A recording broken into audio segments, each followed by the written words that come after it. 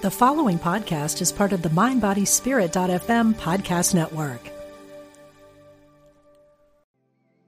Want to fearlessly explore your creative spirit? Join artist Susie K. Edwards for Path of the Butterfly, a weekend workshop at Omega Institute's beautiful campus in Rhinebeck, New York, May 24 through 26. Experiment with a variety of art forms, engage in mindfulness, walking, and silent meditation, and discover a new and free-flowing creative vision. This workshop is for beginners and professional artists. Learn more at eomega.org/thrive. We are spiritual beings having a human experience. Welcome to Unity Online Radio, the voice of an awakening world.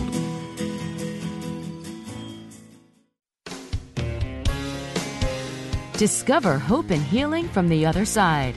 Welcome to Messages of Hope with Suzanne Giesemann. Listen, they're all around you, close as a thought or a memory. Messages of hope. Messages of hope. Well, hi, everybody. I'm so excited. The Messages of Hope Tour 2021 is underway again. Ty and I are on the road for the next 5 months. We're 1 week into this trip, and today finds us in Picayune, Mississippi. How about that? Now, why would we come to this little town? I'll tell you why. Because the lovely, the delightful, and lovable Ingrid Honkala lives here. And Ingrid's been on my show. We met at an IANS conference. She's a near-death experiencer who is a walking angel. Anybody who has the pleasure of meeting her knows what beautiful energy she has. So we're spending a couple of days here in their neck of the woods. And we all just went with, she and her husband Mike, Ty and I went to Bay St. Louis for lunch today, right on the water. The whole waterfront had been wiped out by Hurricane Katrina, and they've rebuilt it, and it's just delightful. It was almost like hurricane weather down there today, wind blowing, white caps on the water. So that's a little bit of the background of where I am today, and I'm really not that far from our guest today. Our guest is another dear friend of Ty's and mine, Judson Emmons. He's an author. That's a kind of new thing for him. And yes, we're going to be discussing his book, which is called White Crow, How Those in the Afterlife Saved Those Left Behind. It's a novel. But really, I just wanted all of you, my dear friends, to meet this dear friend, because his story is so heartwarming. His energy is so lovely. And I just know we're going to have a delightful chat today. So, Judson, it's my pleasure to spend the next hour talking with you. Welcome to the show. Suzanne, it's quite an honor. I hope Ty is listening so I can give him a shout out. But it's such an honor. I'm so humbled to be on your show. Thank you so much. Oh, you're welcome. And Ty is always listening, so I'm sure that he heard that. Gosh, you, I said, are not too far from us. You are in beautiful Tuscumbia, Alabama, next state over. And we have had the pleasure, Ty and I, of visiting you 3 times in Tuscumbia after we met. We'll talk about how we met. But why don't you tell everyone the claim to fame of Tuscumbia? Tuscumbia is the birthplace of Helen Keller. Worldwide recognition for her accomplishments here. That's right. You took us to her birthplace. Well, is it her birthplace or where she? It is. It's her birthplace. Yeah. And so beautiful to walk the grounds there. And most people don't know she actually had quite the spiritual side. She truly did. If we had time, and I'm not sure we will, but maybe someday we can go into that. Yeah, you actually sent me 2 books of hers, and I learned a lot from that. So you spent your whole life in Tuscumbia. Tell us a little bit about your background, your working career. Well, you're right. I spent my whole life here, and I think that's probably due to divine intervention because of the pathways that we have gone down and the journey that we have taken. But I was a child welfare supervisor for 29 of my 33-year career with the Alabama Department of Human Resources. I supervised those who investigated child abuse and neglect and the foster care program and protective services for children in their own homes and adoptions. So that's kind of my background for the two books that I've written, and it is involved somewhat in White Crow, not to the extent that my first book was, but that's my career, and coincidentally it came into play. My abilities to know what the Department of Human Resources did involved us quite exquisitely with our child Nadia, who we got involved with from another county because of her mother's involvement with the Department of Human Resources. So it was quite intertwined. And we have had the honor and pleasure of getting to know both of your two adopted daughters, Nadia and Haley, and I'd love to talk a little bit about them, because this show is about hope and usually about talking about the other side, but you gave such hope to those two girls. Why don't you tell us about Nadia, first of all? I would be glad to. I think the thing that's going to be... Could I stop a second? We Sure. have to acknowledge your beautiful, wonderful wife, Donna Jo, who is just the most lovely woman, and I know that you two are a total partnership in these adoptions all the way, so I just didn't want to leave her out of this. If she's an angel on earth as well. So Exactly, she is. Yeah. I'm almost this summer. I will be 72 years young, and this is the most giving human being I have ever run across in my entire life. If it and truth be known, if it was not for her, we would probably never have gotten involved with Nadia, and I know we probably wouldn't have gotten involved with Haley because of her background with Haley when Haley was in elementary school. So Donna is at the root of all this. She's taken me by the hand and shown me how those who live on this earth are supposed to behave. So tell us about Nadia. All right. Well, our little Nadia, who's now, she'll be 15, if you can believe that, in September. Wow. Yeah, really. She's had quite the journey. She was born in September of 2006. She came across our radar as a result of Donna's involvement with a local cancer center. She was the office manager in Florence at a cancer center, and she was asked by a Florence church who was reaching out to try to find employment for this mother, this young mother who had no income, had no place to live, and that was Nadia's mother. And through Donna's willingness to open the doors there and try to create an income for this lady, we became knowledgeable of her mom and the issues that she had. She, at that time, was being monitored by the Lauderdale Department of Human Resources because of, at birth, Nadia and her mother tested positive for drugs, and they were concerned at the hospital regarding mom's mental status and her ability to successfully parent. And those concerns were very founded, and so they opened up a protective service case on her, which means, and I bet you do have some social workers in your following, so they'll know what I'm talking about, but that means that they're going to provide in-home services, find her a place, provide daycare, counseling, therapy, whatever the department realizes is necessary to provide a safe environment for Nadia. So that having been said, after several months, I think 4 or 5 months at that time, she self-reported, thank goodness, that she had shaken Nadia when Nadia wouldn't stop crying. So at that point, the department is required by law to initiate a safety plan of some sort. Well, lo and behold, the mother says, I want Miss Donna to be my safety. Everybody wants Miss Donna to be their safety plan. But anyway, she tapped Donna to be her safety plan for Nadia. And in this instance, what that meant and required was that Nadia would come to live with us at age 4 months, and we would provide the required safety piece of it, and the department would try to provide services for mom to get her to a point where Nadia could be reunited. And we were on board with that. We thought that was a good thing to do. We were all for family reunification, family preservation. But after several months, I want to say 7 or 8, Suzanne, Mother just proved that she could not get it done. And then we were at a real crossroads. They confided to us that if you all have any interest in this child, now's the time to have that discussion. And if you want to do this, get an attorney.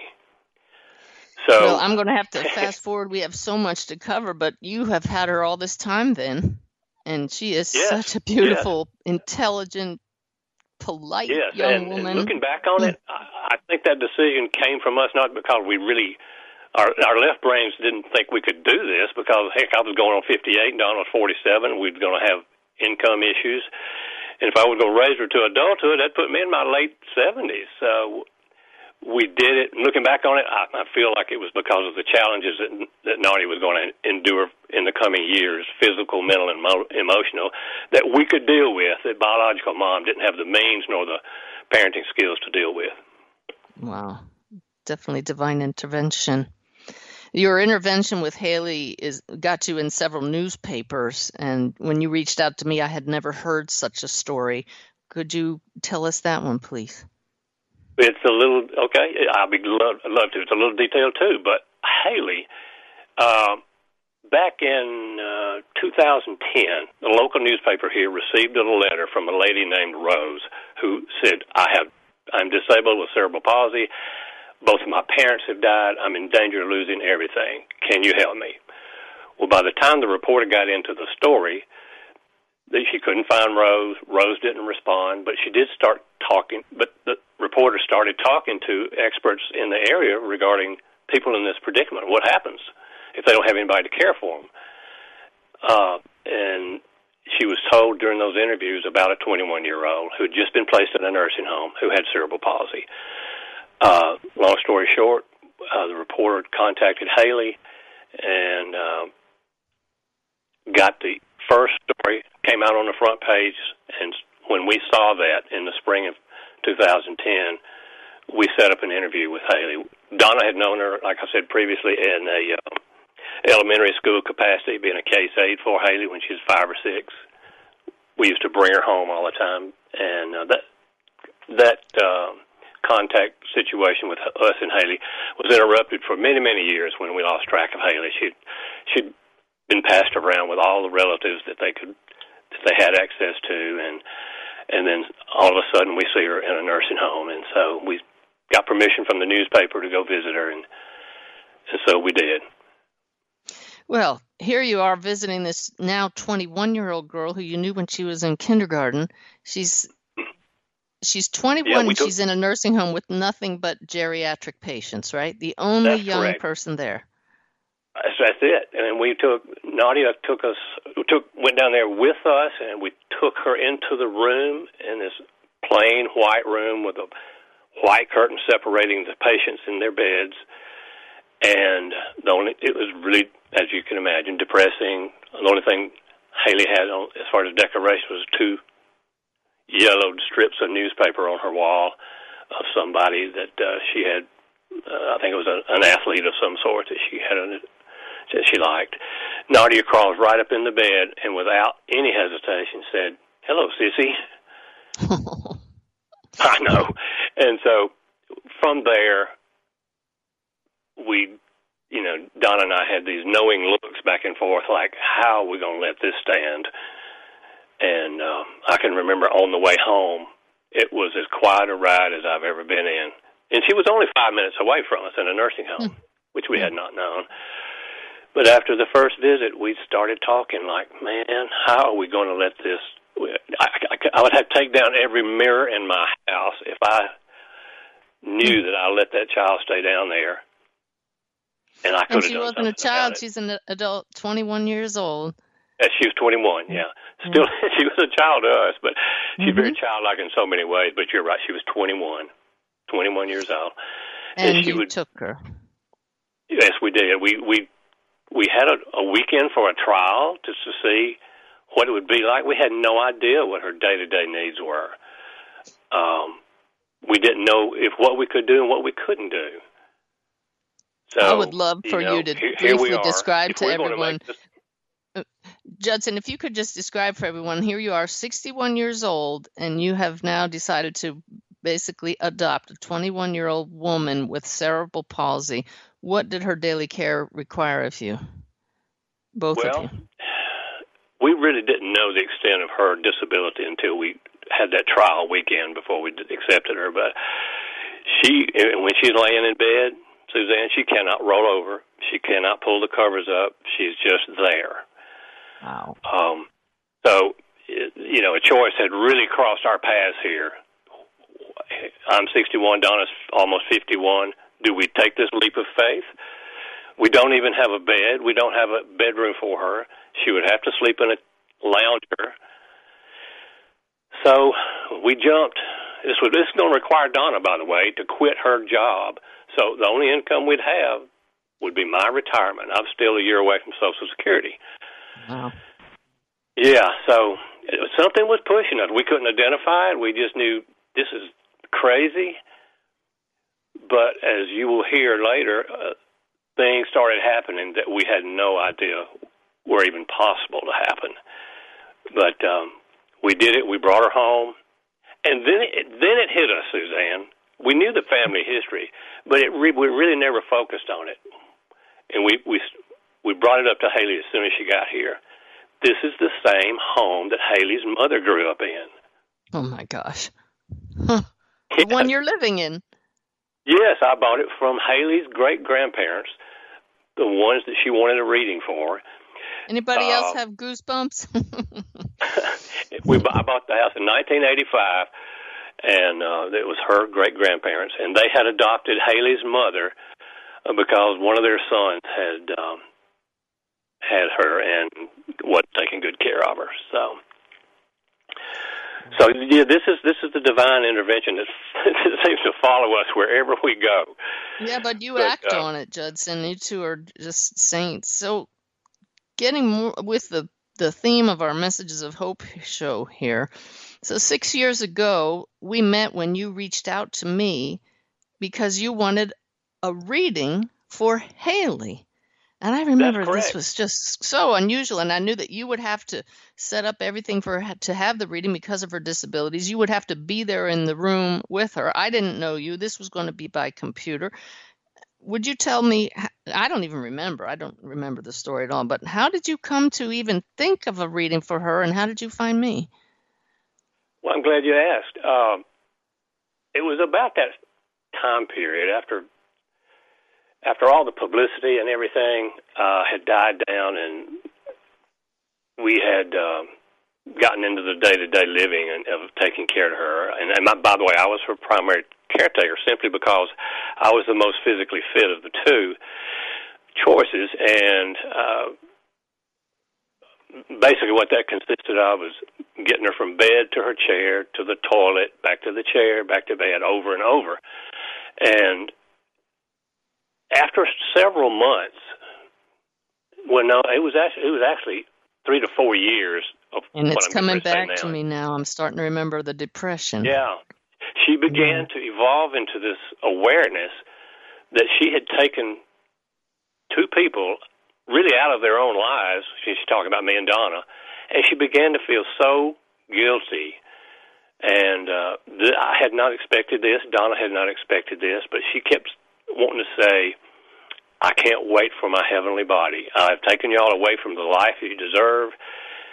And she felt so guilt-ridden. And this began to manifest itself in her demeanor and her interactions. And she wasn't as jubilant as she was when she first came in. So, and coincidentally, at that time, while taking care of her, I was doing some research on some things like near-death experiences, reincarnation, and I accidentally stumbled on mediumship, and your name was attractive to me because I had a friend who last name was Geise when I was growing up in high school. And so I plugged into you, studied your work, and ordered, I'm not sure if I ordered Wolf at that time or not. But anyway, I emailed you in January of 2015, and you you came through. You really did, and the reading was good for Haley. It let her know that the two people who raised her and contributed most to her life and who loved her more than anybody were still with her, and that helped. I remember now. I remember was it her grandmother or her great-grandmother? No, it was her grandmother, right? Her great-grandparents. She always calls them her grandparents, but they're technically her great-grandparents. And I remember thinking, boy, I need evidence here because I need her to know. You had told me that she was wanting to die, and I thought, I can't help her, but her loved ones across the veil can help her. So we need evidence so that nobody thinks I'm just saying these nice things to help save her life. And they came through, Judson. That's right. Two things stood out. I don't have the notes here before me on that. I think Donna has them. But I remember that you all talked about something regarding a xylophone when she was either in first grade or kindergarten. She used to bang away on a xylophone. And Haley says, I'm not sure I remember that. And Donna was with her. She said, oh, my goodness, yes, I was your case aide. You drove me crazy with that xylophone. I remember that. I was so happy that Donna Jo was there to validate that. And, yeah. Yes, and one other thing that stood out was a description by you of her great-grandmother as being, quote, fluffy, which meant she's a little heavy. So that was really on target. But also, I don't want to go into this, but I know that she also received apologies from I remember her grandparents talking about Haley's parents and the way they had treated her, and just all the things that meant a lot to her. That's exactly right. They had trouble with her parents had trouble with drugs and homelessness, and they just. As a matter of fact, since you bring that up, they're still in the area and have always been within 2, 3, 4 miles of Haley, and have just turned their backs on her. And I remember the grandmother stating, I see all of this, and that is not the way that it's supposed to work. But she said it very lovingly. And do you remember any difference in Haley after the reading? Did it fit the bill for you? It did. Haley's cognitive abilities are not significantly impaired. She has trouble with math, but her ability to remember and converse and communicate are intact. And yes, it definitely helped. There was an awareness that I'm not alone. The people I loved here the most are still with me and can communicate with me. Now, I'm not saying she's been able to do that because of her other inabilities, but she relishes that awareness. Yeah, I remember just being so blown away by her. Ty and I remember getting a little teddy bear and sending it to her, and we started emailing, and she would write back, Miss Suzanne, in that very polite Southern style, and we just knew we had to meet all of you, and it's been a blessing to us to get to know all of you. Oh, it has us too. In the second half of the show, we're going to talk more about a couple other readings that we did, and I definitely want to talk about your book, White Crow, but could you just tell everybody how Haley's doing now? Yeah, oh, yes. Haley is not living here now. After about 5 or 6 years, and I began to have hip problems, we began discussions because we didn't want to have to put Haley back in a nursing home. We started this discussion with the gentleman who is the man who came down here to help us with Haley. He is the benefactor. Yeah. Benefactor. This is something that was unpredictable, obviously, and she agreed to this option. He offered his childhood home, and he offered around-the-clock care, and he's doing that every single month. And she's now living the life she never thought she would have. Her best friend, who lives in Birmingham, has cerebral palsy. She's married and in an apartment, and Haley's been so jealous for all of her life. So this is another blessing that we couldn't have predicted.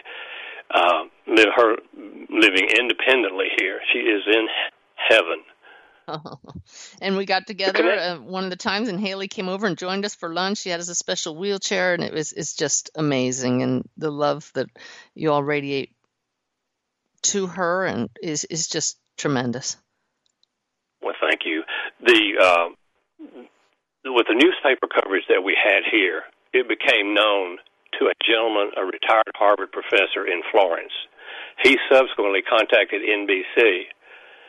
NBC came down, did a story for their segment of Making a Difference, and this aired across the nation, which it enlightened everyone about caring for others. We get correspondence all the time from people like that. It was on the Huffington Post. Haley had become a celebrity. She relished that. That, in addition to your reading, has really heightened her awareness of how good life can be. And the gentleman that came down to offer his childhood home is the younger brother, that Harvard professor, who was in the last 6 months of his life when he contacted NBC on our behalf. But he had his brother's estate now, and he wanted to come down to help, meet Haley, and he did that. Wow. It's just so heartening. I mean, you spent a whole career dealing with some unimaginable stories and tragedies. So to have two successes may seem like a little bit, but each life you touch is just tremendous. We received correspondence all the time in these early stages that I just referred to from people all around the country. So, and in addition to the gentleman who, he built a room on here for Haley. The community came together with another gentleman in town to open And we have to account. go to a break, Judson, so I'm sorry to interrupt you, but we're going to continue for another half hour after this, so everybody don't go away. We're going to get into more of the mediumship and more of this beautiful family story.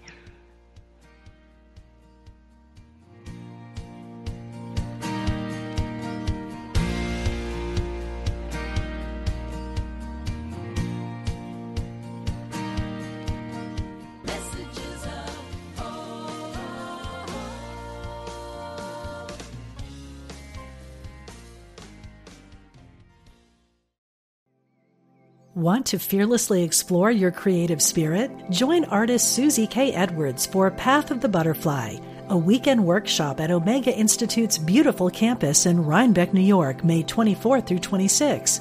Experiment with a variety of art forms, engage in mindfulness, walking, and silent meditation, and discover a new and free-flowing creative vision. This workshop is for beginners and professional artists. Learn more at eomega.org/thrive.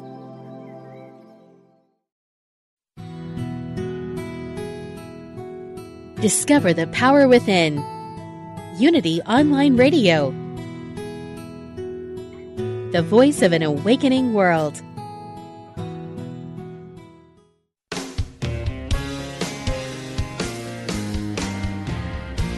Welcome back. You're listening to Messages of Hope with Suzanne Giesemann. Yes, indeed. In fact, we're in Central Time Zone now, and I just looked down at the clock ticking by, and it was 3:33:33. Now, that's a good number. We were talking with my dear friend Judson Emmons about his two adopted daughters that he and Donna Joe lovingly gave a home to. And I wanted to tell you all, Tuscumbia, Alabama, where Judson is right now, is right next to the town of Muscle Shoals, Alabama. And if you've ever heard the song Sweet Home Alabama, you will have heard of Muscle Shoals. So, Judson, we want to wrap up that last little segment there about adopting Haley, about the beautiful. Yes, I think I left off where she's independent now. We see and talk to her every week, and she does have access to the van to come visit. But the gentleman who pays for that is the younger brother of a gentleman I have yet to mention, but I will now. And he was a retired Harvard professor living in a neighborhood in Florence across the river. And he was in the last 6 months of his fight with prostate cancer. And as a result of the newspaper stories here, he took it upon himself to reach out to NBC and inform them of what was going on here with Haley and our story with we were doing for her. And subsequently, they sent a crew down here to follow Haley for a day. They even went to our state capitol to talk with the Medicaid commissioner because of the ongoing problems that put people like Haley into. But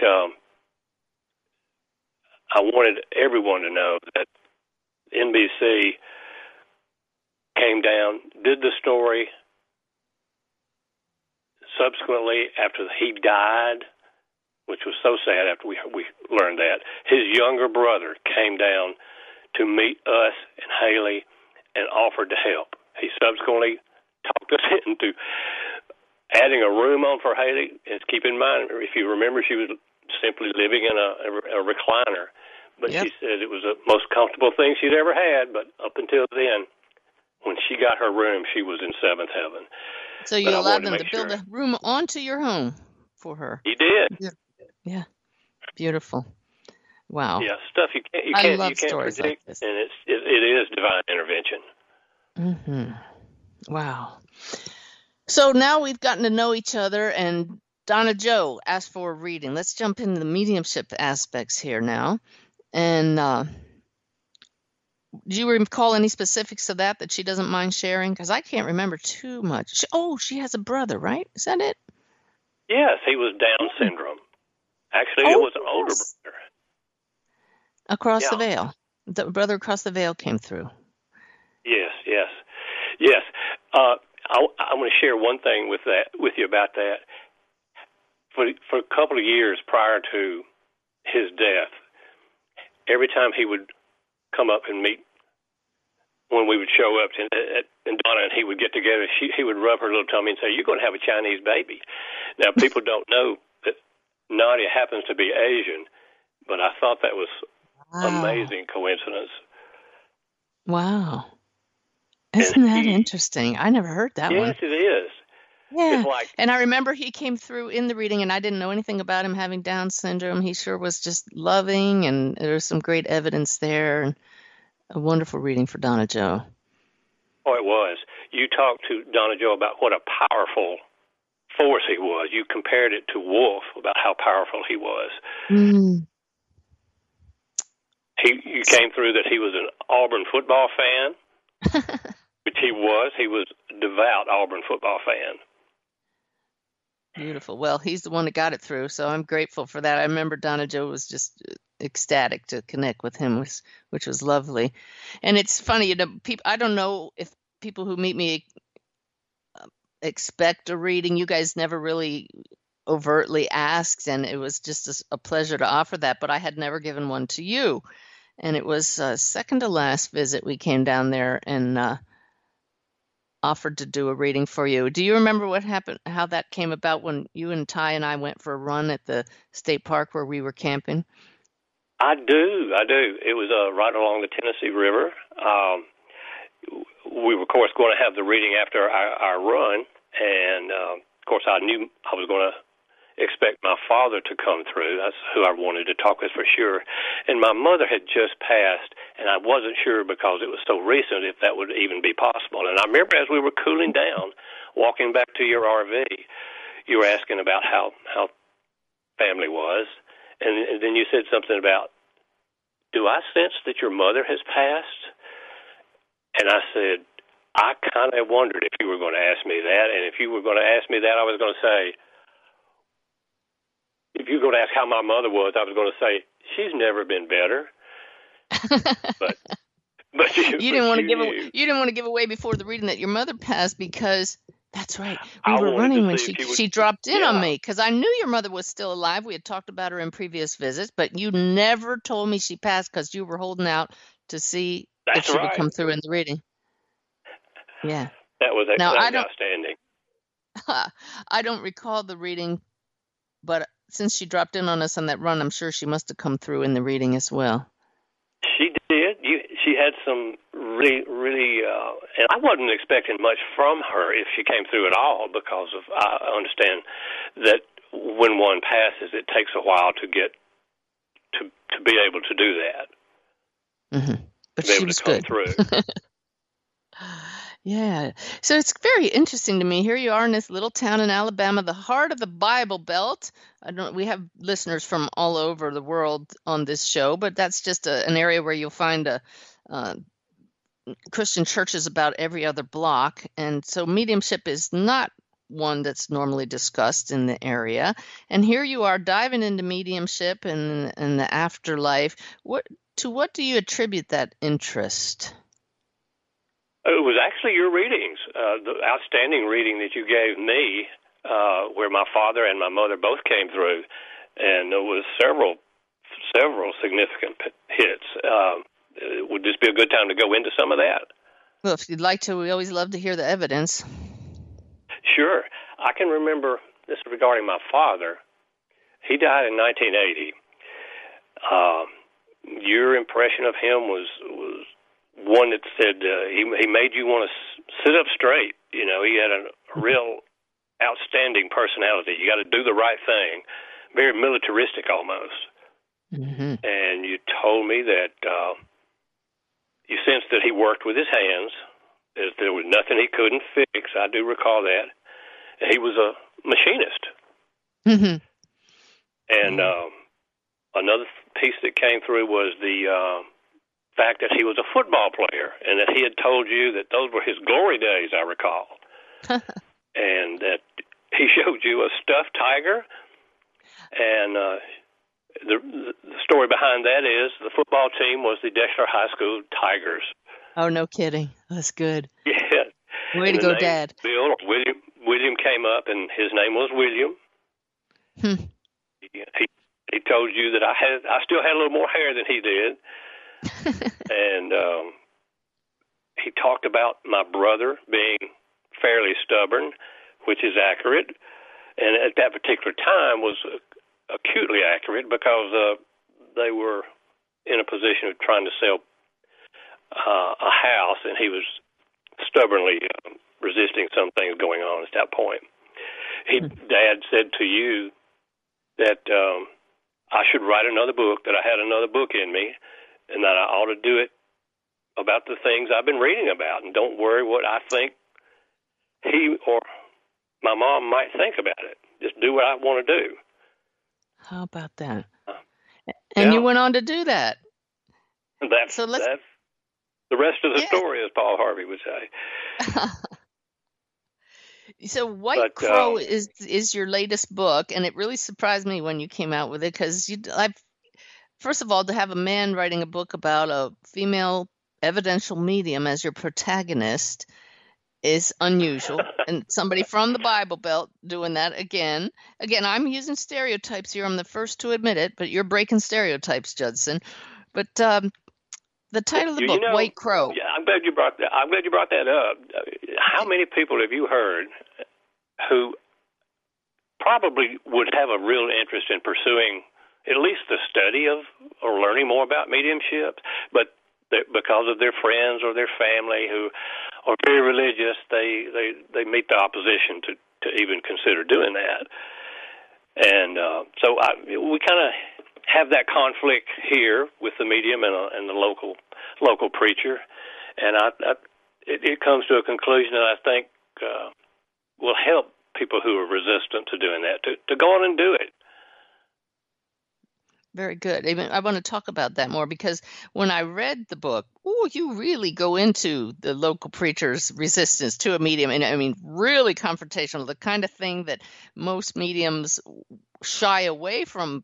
And that's why I don't openly just bring up the fact that I'm a medium until I feel out the environment. But there's a lot of conflict in the book, so I even hesitated to bring it on the show, but yet it does come to a beautiful conclusion, and it's very interesting the way you've done it. Let's talk about the title, The White Crow. The second I saw it, I knew what that meant, but I'm sure that some of the listeners don't know what that term refers to. Would you explain that for everybody? Yeah. Let's see. Back in the 1800s, well, no, that's when the organizations were founded. Yeah, these two organizations, I think there were the Society for Psychical Research, and in the United States, a sister organization, the American Society for Psychical Research. These organizations expressed express their purpose of collecting data under laboratory conditions and a lot of things like that for the purpose of study, obviously. And these attracted eminent scientists from around the world, not the least of which was William James, listed on the American Psychological Association's top 10, I believe, most influential psychologists of the 20th century. He's the Harvard professor who was famous for stating, see if I get it right, in order to disprove the natural law that all crows are black, you need only find one white crow. And his meaning was specifically applying to mediumship, to mediums, in that all the scientists needed to do was discover and document just one genuine medium to disprove that all mediums are frauds. So I thought that would be a good title for this. It's great. It's novel. great. And the character in your book does that. She's when I first read some of the evidence you brought through, I was like, oh, this is going to be good. Because even though it's fiction, everything you depict in your book is exactly how mediumship works. And it was so clear to me, you've really done your research and accurately portrayed what mediumship is, how it works, and what some mediums go through. Thank you. I like the characters in this book. They obviously they're earthy. They come to the reader with their own troubled past, their biases, their failures, and it shows the roads that they take, the roads they don't, all the stuff that they have to go through. But it shows how all these people from these various backgrounds can come together when the conditions are right, and when for the greater good, I guess that's the best way to put it. The evolution that shows each one of them making this book. And I'll have to be honest with you, these characters, when I would sit down to write, these earthy characters with all this history and all this baggage would just take me by the hand and show me what I needed to do. I did not plan this book. I did not plan the character development. I didn't plan the storyline. It's much like I've read other authors say when they reread their book, is that they don't feel like that they contributed to it. But before I would write every day, I would ask for guidance. I would ask for direction. And I know that I wrote it, but I don't know where it came from. That sounds like channeled writing. Well, I've read a little bit about channeling, and it kind of reminds me of, what's his name? Sandler? Michael Sandler, maybe? Uh-huh. Yep. He has that book on the automatic writing experience. He's been on the show for that. Yeah. I'm not saying that's what this is, but when I read this book, I'll pick it up and read it from time to time, just spot reading, and I'll open it up and just wherever it opens up to, and I'll say, boy, that's well done. And then I'm not saying that to compliment me, but I am very impressed with the way most of this unfolded and how it appeals to a reader. And some of this stuff like 2 weeks before publication, I didn't even know how those in the afterlife saved those left behind. I hadn't thought about that, but That's it came to me to put that on the Mm-hmm. cover. And the way the epilogue was done, I thought, well, you can't do that, Judd. This is just not. That's too far out there to do the epilogue like I did it. But I have not had a complaint yet. So. And how has this been received by people? All the reviews that I've seen on Amazon they're really good. So I can't be disappointed. I'm very surprised and pleased, and I hope it speaks to some people who need to have that spoken to. Absolutely. So have any of your friends or family members who didn't know that you were, quote, into mediumship been surprised by this? I'm sure that they are. Haven't had direct contact, but everybody really likes it. It makes an impact on people, and what I hope it does is it's going to be so entertaining that they can't put it down, and in the meantime, secondarily, gets them interested in pursuing more knowledge about medium and mediumship and what the reality really is, and how it can change your life. It's just life-altering ever since I've had my reading with you and started studying. Well, let's talk about that a minute, Judson. How has it changed your life? Well,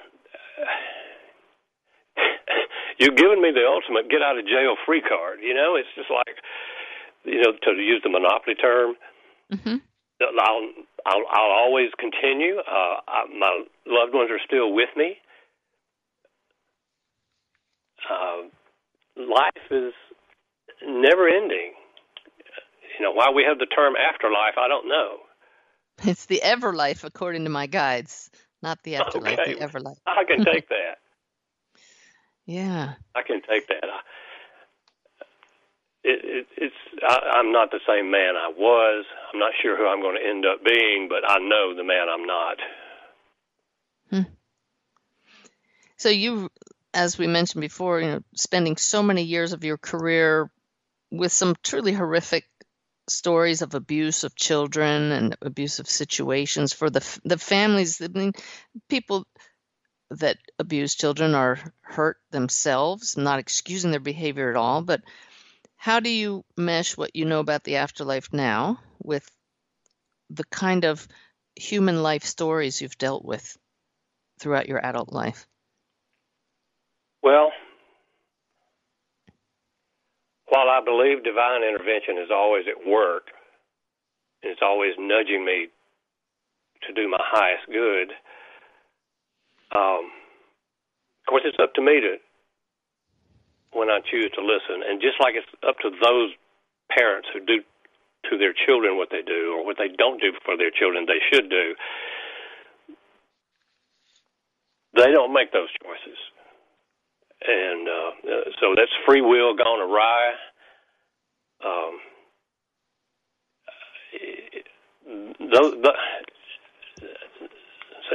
You get into mental illnesses, obviously, which is going to be something that, I know the difficulty that those with mental illnesses can incur and have to live with, but we're talking about individuals who, for lack of a better phrase, are just maybe some of them are here to give us an opportunity to reach out to them.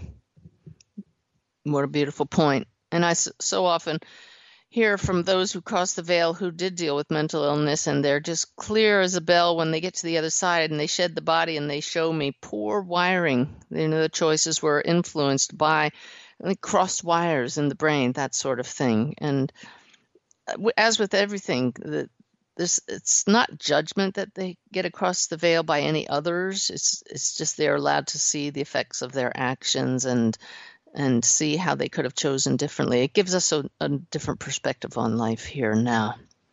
You talked about some of the characters in your recent book being earthy.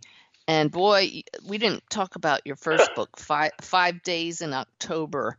I loved that book, a novel.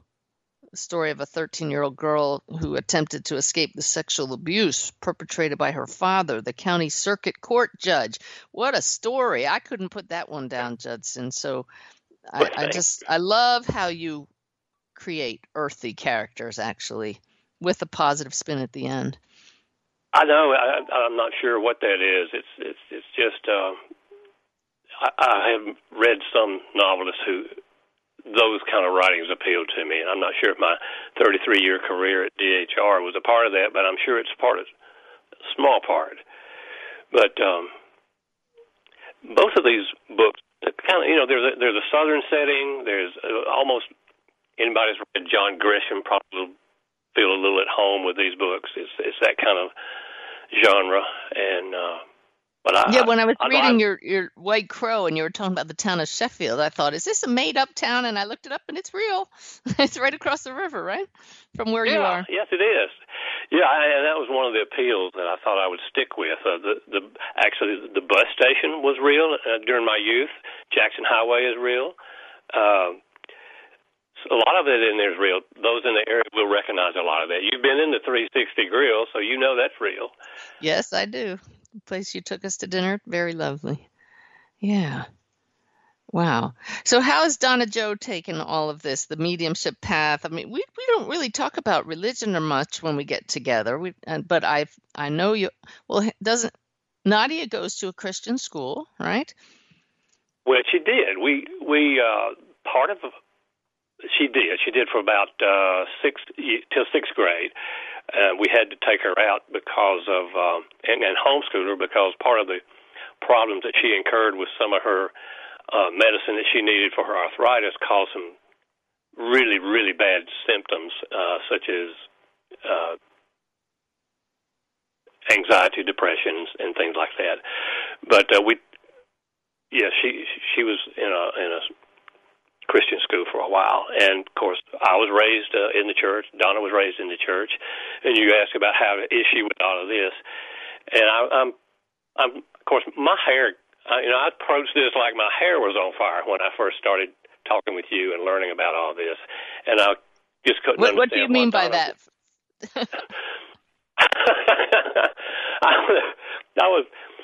I want to know why everyone is not wanting to get into this. This is the questions that mankind has asked ever since he came out of the cave.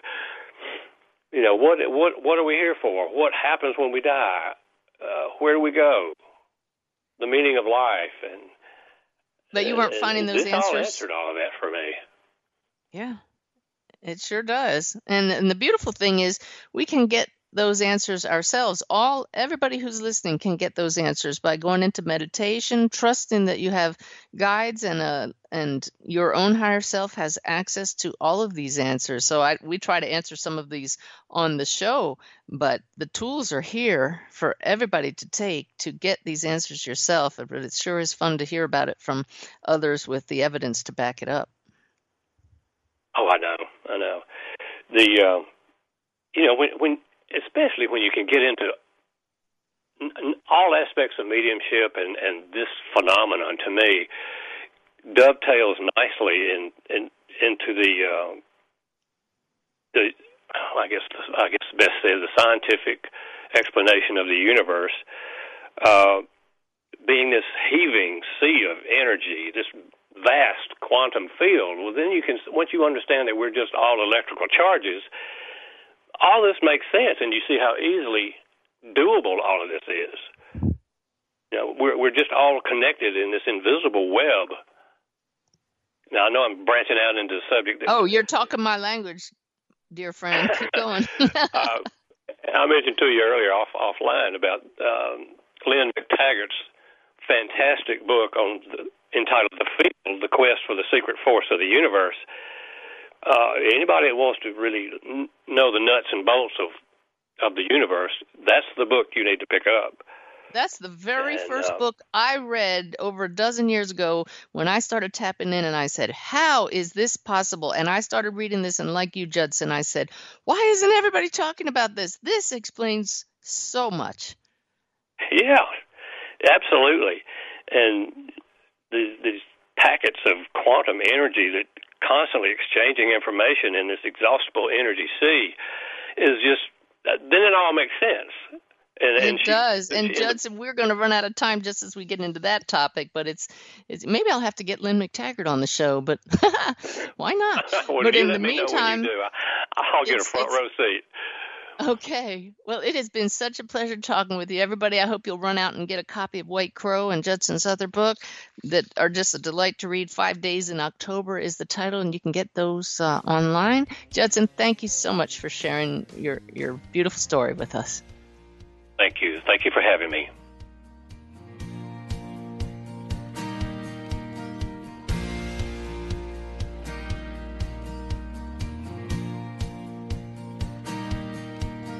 Messages of hope.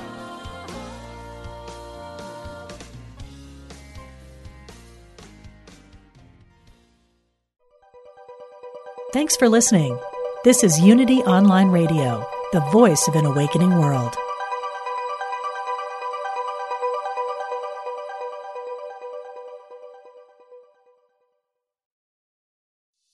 Hey, it's Radley Valentine. Join me for a brand new way of connecting with your angels on my new podcast, The Angel Tarot Show. Each week, you'll meet your angelic guides and guardians and find new ways to unlock unconditional love, tune into your intuitive abilities, and create the joy-filled life that, well, you've always wanted. Plus, you'll get a useful and timely energetic weather report, bringing you guidance for the coming week. Tap into the healing, hope, and guidance that's all around you on the Angel Tarot Show, exclusively on mindbodyspirit.fm.